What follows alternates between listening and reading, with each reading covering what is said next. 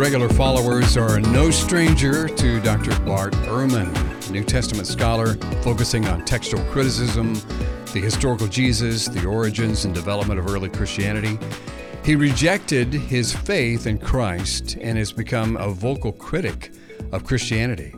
We have some excerpts from a recent debate that he had on the resurrection of Jesus with Dr. Justin Bass, a New Testament scholar and author from the Dallas area. Primarily, we want to see what Bart Ehrman is saying these days and if it's changed much since you debated him on the resurrection in 2006. Wow. I can't believe it was that long ago. What are some of your recollections about that debate, Bill? The debate was at Holy Cross out in Massachusetts, and I prepared extensively for this debate because I was convinced that what Bart Ehrman was offering as his objection to belief in the resurrection of Jesus was nothing more than a warmed-over version of David Hume's 18th century argument against miracles.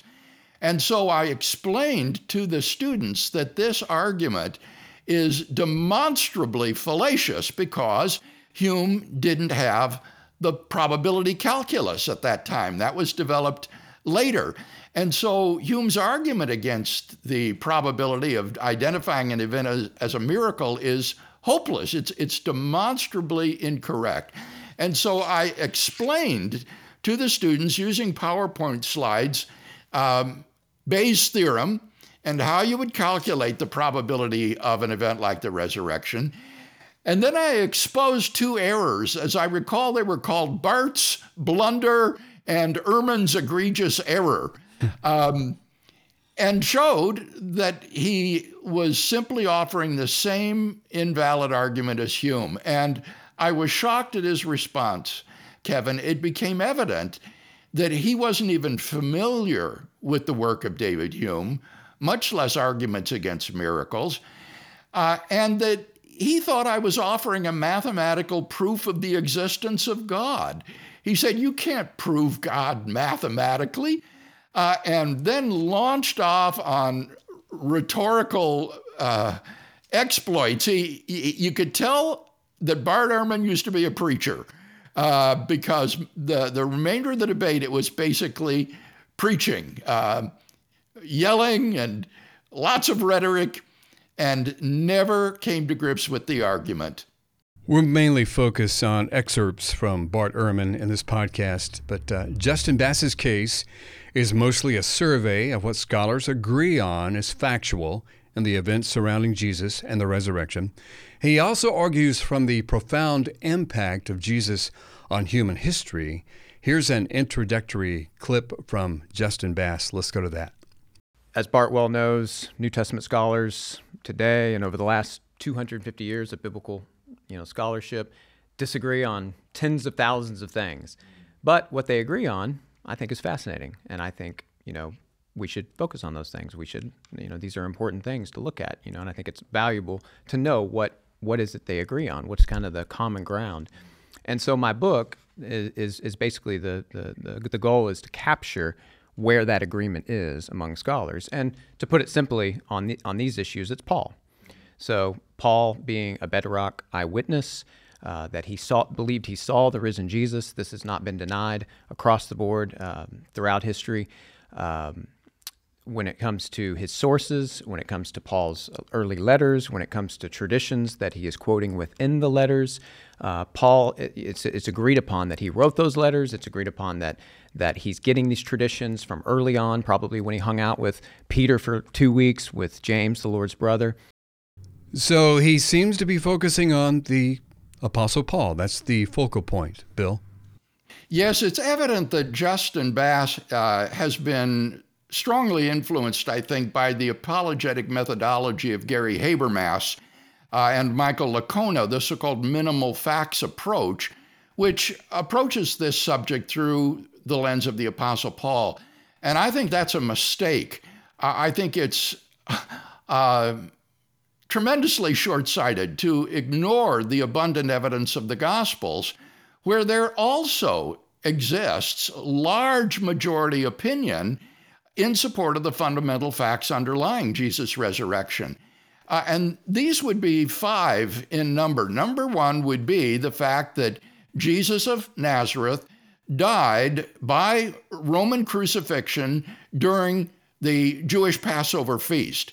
Second would be that Jesus was then laid in a tomb by a member of the Jewish Sanhedrin, whose name we actually have, Joseph of Arimathea.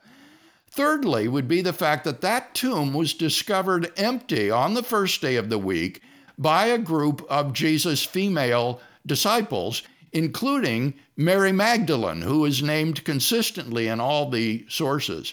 Then fourth would be the fact that various individuals and groups of people experienced appearances of Jesus alive from the dead.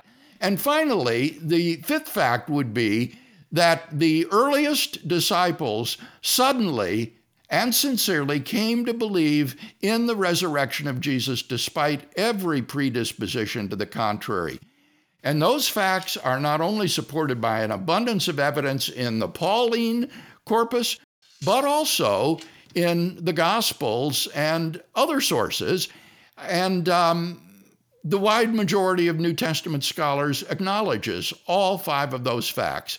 And so that turns the debate then to the second step, which is how do you best explain those facts? Bill, just for the record, we've talked about this in podcasts past. That is, you don't use the minimal facts methodology here. No, not at all. expansive. I think that people sometimes are confused about this because I will summarize the evidence that is to be explained by saying that it consists of the empty tomb, the post-mortem appearances, and the origin of the Christian faith. But those are just summations. That's not meant to be a statement of minimal fact. Those are summations of a broad array of evidence that is drawn from the Gospels as well as from Paul. Let's go to this next clip. Here are 4 lines of evidence from Justin Bass. Clip number 2. And then we get bedrock facts that I focus on concerning Jesus' death and resurrection that come forth from those bedrock sources. And those are namely these: Jesus' crucifixion. Then we have the claim, the actual just claim of Jesus' resurrection. I think that alone is just an innovative, unparalleled, unique idea that had not been known. Nobody was expecting a resurrected Messiah, let alone a crucified Messiah, in the middle of history. The third is the appearances, which largely are cataloged in 1 Corinthians 15, one of these early traditions. And then the fourth would be, I could use the great title from Bart's book, The Triumph of Christianity. So the fourth is basically how the early Christians, starting in Jerusalem and the very place where Jesus was crucified, launched from there, and went on to transform the Roman Empire, went on to transform many nations, laid the foundations of Western civilization, and ultimately, still today, the largest religion on the planet. And all the Pew Research shows throughout the 21st century is going to continue to be. We have a religious future, a religious landscape of the world in our futures. We'll hear from Bart Ehrman in just a moment. In fact, we'll hear from him next, Bill. But Justin Bass makes some of the same points that you do. Sounds like he's going for a cumulative case. Yes, he's assembling the facts that need to be explained. But you notice he left out 2 of the most important, namely the burial of Jesus by Joseph of Arimathea, which shows us that they knew the location of the corpse in Jerusalem. It was public knowledge. And then secondly, again, the very public fact of the discovery that Jesus' tomb was empty. Why anyone would ignore those 2 facts that are staring us in the face in making a case for Jesus' resurrection is beyond me. Moreover, I'm not persuaded, frankly, by his 4th point about the transformation of the world that has resulted from Christianity. The problem with that is you can make the same argument for Islam. Look at the way in which this religion that originated in the Arabian Peninsula in the preaching of this despised minority man, Muhammad, has grown throughout the world and is now the second largest religion in the world. Muslims could make an equally or nearly equally good argument from the spread and triumph of Islam in the world for the truth of Muhammad's message. And to a lesser degree, Mormons could do the same. The Mormon religion has exploded and is now becoming a new world religion right within our own lifetime. I think that the germ of truth in that consideration is the fourth fact that I state, namely, the original disciples suddenly and sincerely came to believe in the resurrection of Jesus, despite every predisposition to the contrary. It's not the triumph of Christianity that cries out for explanation, but rather the very origin of Christianity that cries out for explanation. We know that Christianity originated halfway through the first century, or roughly. Where did it come from? Why did this movement arise? And it arose because these earliest disciples suddenly and sincerely believed that God had raised Jesus from the dead. But where in the world did they get such an outlandish and un-Jewish idea as that? That is a fact that requires explanation. Here is an initial response from Bart Ehrman. Let's go to clip number 3.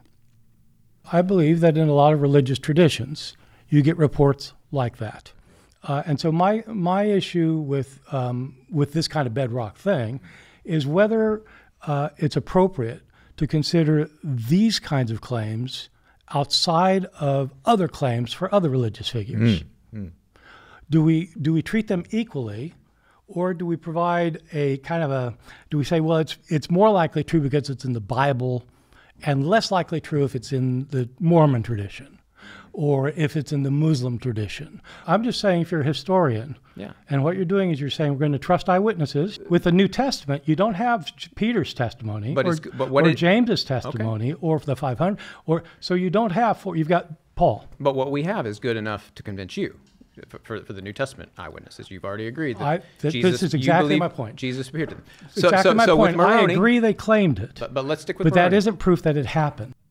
You kind of verified some of the things that you said there, Bill. How do we handle similar claims in competing religions? I think here that Bart Ehrman is quite correct, that in approaching these questions as a historian, we want to treat these sources comparably to the way we would treat the historical sources for the origin of Islam and Mormonism. And when you do that exercise, these New Testament documents come out head and shoulders above the historical sources for the life of Muhammad or Joseph Smith. In the case of Islam, it's a striking fact that the Quran has scarcely any biographical material in it about the life and doings of Muhammad. The earliest biography of Muhammad was written by a Muslim author about 150 years later, whereas the biographies of Jesus were written down during the first generation while the eyewitnesses were still alive. In the case of Joseph Smith, it's somewhat different. Joseph Smith was simply a charlatan. There it wasn't a matter of legends arising, it was simply a matter of lies, things like the golden plates and the golden spectacles and the supposed eyewitnesses to whom Joseph Smith showed them, and they later recanted their testimony. Joseph Smith was simply a con man. And so the sources, again, for the supernatural elements of the revelation to Joseph Smith are spurious, and neither Islam nor Mormonism compares well with the historical records for Jesus of Nazareth, and in particular, those 5 facts that I mentioned, which the vast majority of New Testament historians agree are historical. In this next clip, Dr. Ehrman is answering why he doesn't believe in the resurrection of Jesus. Clip number 4. Why don't I think a person got raised from the dead? Yes. Oh. Why don't you think Jesus got raised from the dead? I don't think anybody gets raised from the dead. Because it violates the laws of nature. Okay. I mean, so you have the kind of a materialist, fundamentalist view. Well, let me ask this. You think God raised Jesus from the dead, yeah. right? Do you think God can break the laws of mathematics? Can God can't contradict himself, no. No, Because right. he is... Exactly. Mathematics is his language. That's right. The other language he uses is physics. Can he break the laws of physics? I mean, I think we're getting off. No, we are not being. This is precisely. You asked me why I don't believe it. Well- and the reason I don't believe it is because it violates the laws of physics. And I don't he think can God. feed things into his system, for sure. I don't think God can break the law of physics any more than he can break the law of mathematics. Feeding things into his system to bring a dead person to life is not the same thing as making 2 + 2 5. That's completely different things, They are both laws that have never been broken in history. except in the case of Jesus, right? Because what you're arguing is that the most probable event that happens with Jesus, because Paul and Peter said it happened, the most probable thing is the violation of a law of physics that has never been violated in 13.8 billion years. Never. Except in this one instance. Well- now, if you're a historian, historians don't argue that something that happened only once in all of history is the most probable occurrence because somebody said it happened.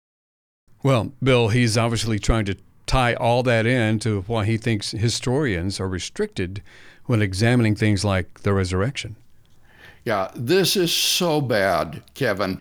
It shows that Bart Ehrman hasn't learned a thing in over 20 years. He is still offering that same warmed over version of Hume's argument against the identifiability of a miracle.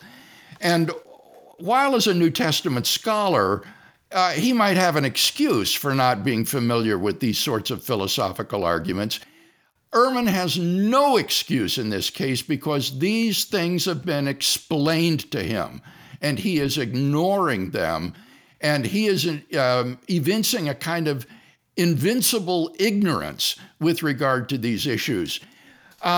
There's so many things to be said here. For example, the comparison of the laws of physics to the laws of mathematics just betrays terrible ignorance. In the first place, there aren't any such things as laws of mathematics. That's just a category mistake. In mathematics, what you have are axioms, and then you have theorems that are derived logically from the axioms. For example, the axioms of Peano arithmetic or the axioms of Zermelo-Fraenkel set theory. And if those axioms are regarded as logically necessary, then the theorems derived from them will also share in that same logical necessity. By contrast, the laws of physics are contingent.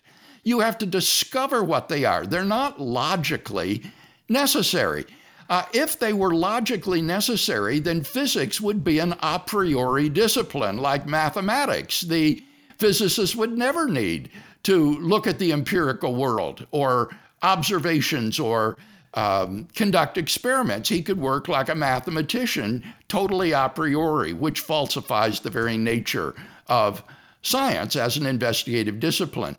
Moreover, the laws of nature have implicit in them ceteris paribus conditions. That is to say, they inform us what would happen if no interfering factors are involved. So the laws of nature give you ideal conditions that if certain conditions obtain, then certain other conditions will follow from that. But implicit in that is that there are no interfering factors. It's not that the laws of nature are broken when there are interfering factors. It's that the laws of nature do not apply in that case because you don't have that kind of ideal case.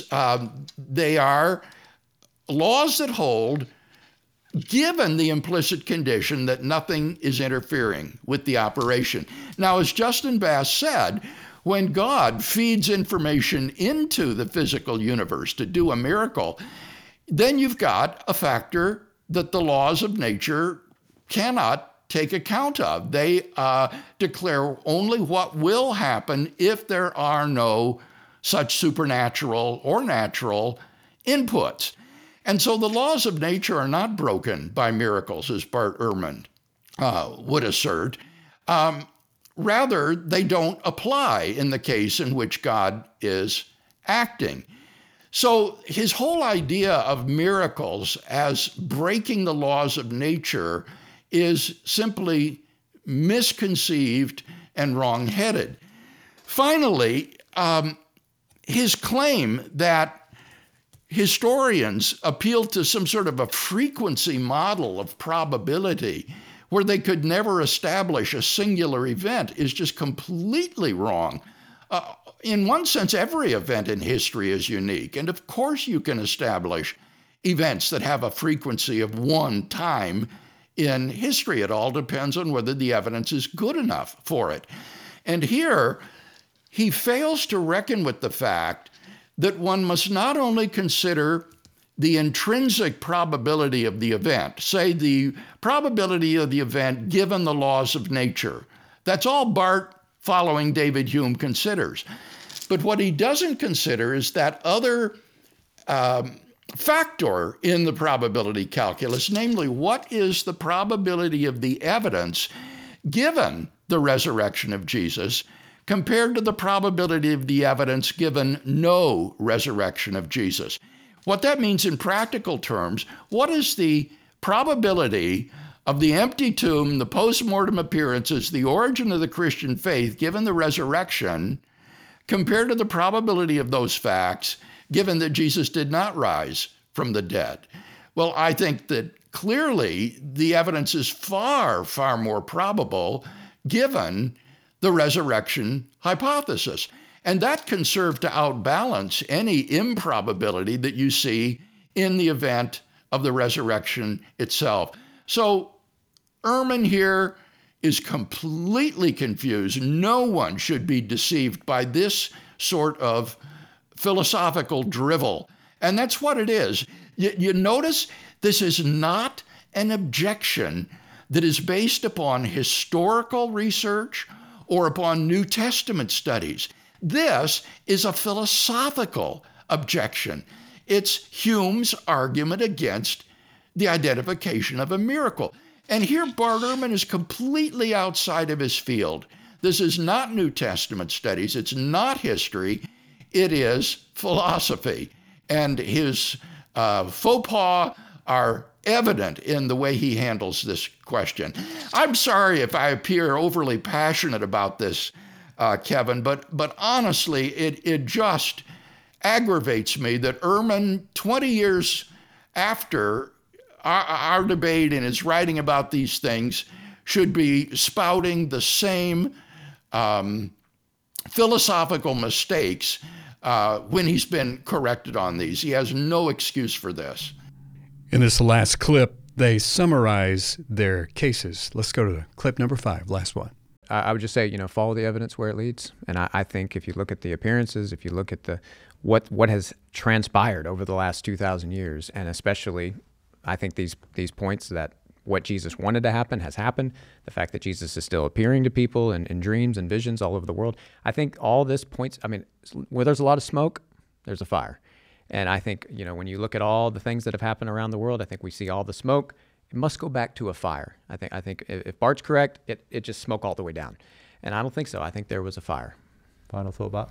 Yeah, I think that the big issue in Christian apologetics is that apologists are doing theology claiming to do history. And I have no trouble with people doing theology. I have no trouble with people believing Jesus was raised from the dead. History is actually two things, and I think apologists tend to get it confused. And I think that's what's going on here. The two things are history in one sense is anything that happened in the past. The other sense that history, the term of the way historians use history, is what you can establish as having happened in the past, where you have evidence. And for that, you need historical arguments. You can't have religious arguments. You have to have historical arguments. Just like you can't have mathematical arguments to prove philosophy, or you can't have philosophical arguments. There are different realms of discourse, and theology and history are different realms of discourse. If you pretend you're doing history when in fact you're doing theology, I just don't think it's right. And you're trying to convince people because because they don't know. And they sound, well, that sounds like it's history. No, it is not history. To claim that that something is historical requires a critical evaluation of all of the sources and all the information and to establish levels of probability. It isn't simply to tell people what they want to hear. Yeah. Bill, let's look at those one at a time. If you listen to the entire debate and read Justin's new book, he includes arguments for the profound, continuing impact of Jesus on history. And you've kind of addressed that, earlier. Bart says there's a difference between doing history and doing theology, and apparently you can't mix the two. The hypocrisy of Ehrman's statement is that there's a difference between doing history and doing philosophy, and yet his conclusions are determined by his naive philosophical arguments and not by historical evidence. When we apply the canons of historiography to the sources for the life of Jesus, those 5 facts that I mentioned fall out of such an investigation. Those are the conclusions that one reached. That is how far the historical investigation goes. The next step then will be a philosophical argument as to what is the best explanation of those 4 facts. And there one will consider the various criteria for assessing something as the best explanation and argue that the resurrection hypothesis exceeds its rivals in terms of explanatory power, explanatory scope, degree of ad hocness, plausibility, and so on and so forth. And so the approach of the Christian apologist is on all fours with the approach of the historian. The historical evidence establishes the facts to be explained, and then one explores various explanatory hypotheses to see which one is the best explanation of those facts. Now, I've already said that I express skepticism about Justin's argument from the triumph of Christianity in the world and contemporary miracles and visions of Jesus today. Those are fine if you want to add them in, but the heart of the case is going to be the historical facts that are established by objective historical investigation, and then the application of those criteria for determining a best explanation to the competing explanatory hypotheses. Bill, do you think Bart thinks that having the domain of the historical method in his corner rather than theology or philosophy, that he has a perceived intellectual advantage? It's much like those who say, I have science, you have faith. I think you're correct that Bart Ehrman thinks that, when in fact it's not the case. I mean, the dirty little secret here is that Bart Ehrman is not a New Testament historian. He is a text critic. His area of expertise is establishing the original text, the original Greek text of the New Testament documents. That's what he was trained in. That's what he has his doctorate in. That's his area of expertise. And he's only lately come over then to try to do historical Jesus research. And when he does that, as we've just seen, it is driven by this naturalistic philosophy that precludes a priori miracles based upon this obsolete and demonstrably incorrect argument of David Hume. Bill, sum it up for us. Tie it all together. What are your final thoughts?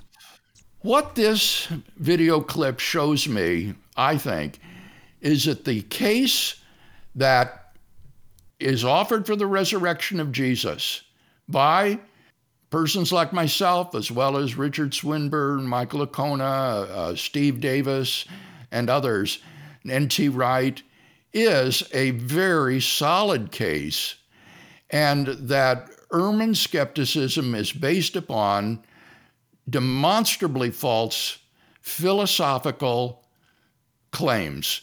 And he is now without excuse for these mistakes because they have been explained to him patiently, and he has refused to assimilate them and choose to ignore the fallaciousness of his own arguments.